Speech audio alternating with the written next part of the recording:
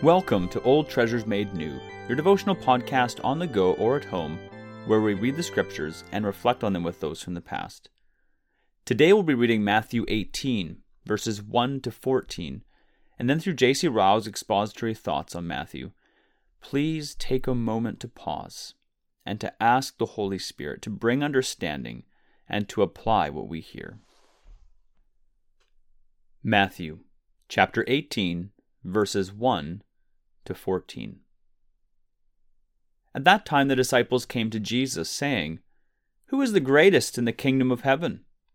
And calling to him a child, he put him in the midst of them and said, "Truly I say to you, unless you turn and become like children, you will never enter the kingdom of heaven. Whoever humbles himself like this child is the greatest in the kingdom of heaven. Whoever receives one such child in my name receives me.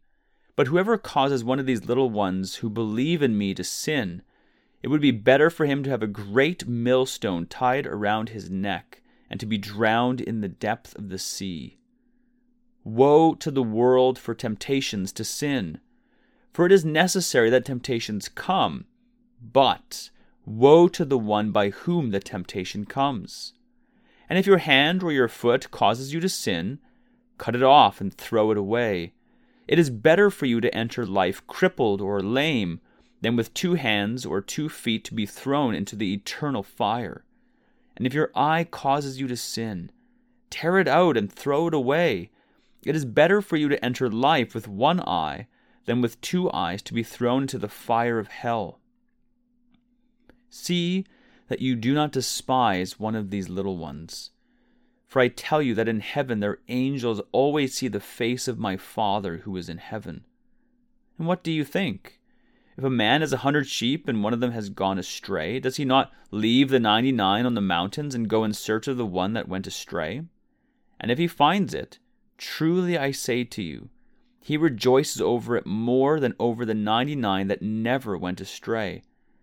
So it is not the will of my Father who is in heaven that one of these little ones should perish." This is the word of the Lord. The first thing that we are taught in these verses is the necessity of conversion, and of conversion manifested by childlike humility. The disciples came to our Lord with the question, "Who then is greatest in the kingdom of heaven?" They spoke as men half enlightened and full of carnal expectations. They received an answer well calculated to awaken them from their daydream, an answer containing a truth which lies at the very foundation of Christianity. Unless you turn and become like little children, you will in no way enter the kingdom of heaven. Let these words sink down deeply into our hearts. Without conversion, there is no salvation. We all need an entire change of nature. Of ourselves, we have neither faith, nor fear, nor love towards God. We must be born again. Of ourselves, we are utterly unfit for dwelling in God's presence. Heaven would be no heaven to us if we were not converted. It is true of all ranks, classes, and orders of mankind. All are born in sin and children of wrath, and all, without exception, need to be born again and made new creatures. A new heart must be given to us, and a new spirit put within us. Old things must pass away, and all things must become new. It is a good thing to be baptized into the Christian church and use Christian means of grace. But after all, are we converted? Would we know whether we are really converted? Would we know the test by which we must try ourselves? The surest mark of true conversion is humility. If we have really received the Holy Spirit, we shall show it by a meek and childlike spirit. Like children, we shall think humbly of our own strength and wisdom, and be very dependent on our Father in heaven. Like children, we shall not seek great things in this world, and having food and clothing and a father's love, we shall be content. Truly, this is a heart-searching test. It exposes the unsoundness of many so-called conversions.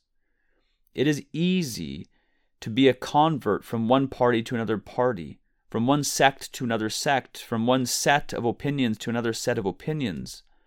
Such conversions save no one's soul.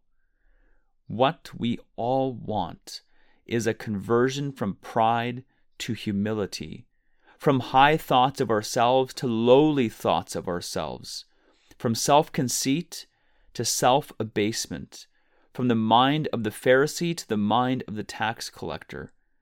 A conversion of this kind we must experience if we hope to be saved. These are the conversions that are wrought by the Holy Spirit. The next thing that we are taught in these verses is the great sin of putting stumbling blocks in the way of believers. The words of our Lord Jesus on this subject are particularly solemn. Woe to the world for temptations to sin! Woe to the one by whom the temptations come! We put offenses or stumbling blocks in the way of men's souls whenever we do anything to keep them back from Christ, or to turn them out of the way of salvation, or to disgust them with true religion. We may do it directly by persecuting, ridiculing, opposing, or dissuading them from deciding service to Christ. We may do it indirectly by living a life inconsistent with our religious profession and by making Christianity loathsome and distasteful by our own conduct. Whenever we do anything of the kind, it is clear from our Lord's words that we commit a great sin. There is something very fearful in the doctrine here laid down. It ought to stir up within us great searchings of heart. It is not enough that we wish to do good in this world. Are we quite sure that we are not doing harm? We may not openly persecute Christ's servants, but are there none that we are injuring by our ways and our example? It is dreadful to think of the amount of harm that can be done by one inconsistent professor of religion. He gives a handle to the infidel. He supplies the worldly man with an excuse for remaining undecided. He checks the inquirer after salvation. He discourages the saints. He is, in short, a living sermon on behalf of the devil. The last day alone will reveal the wholesale ruin of souls that offenses have occasioned in the church of Christ. One of Nathan's charges against David was, "You have given great occasion to the enemies of the Lord to blaspheme." 2 Samuel 12, verse 14. The next thing that we are taught in these verses is the reality of future punishment after death. Two strong expressions are used by our Lord on this point. He speaks of being cast into everlasting fire. He speaks of being cast into hellfire. The meaning of these words is clear and unmistakable. There is a place of unspeakable misery in the world to come, to which all who die impenitent and unbelieving must ultimately be consigned.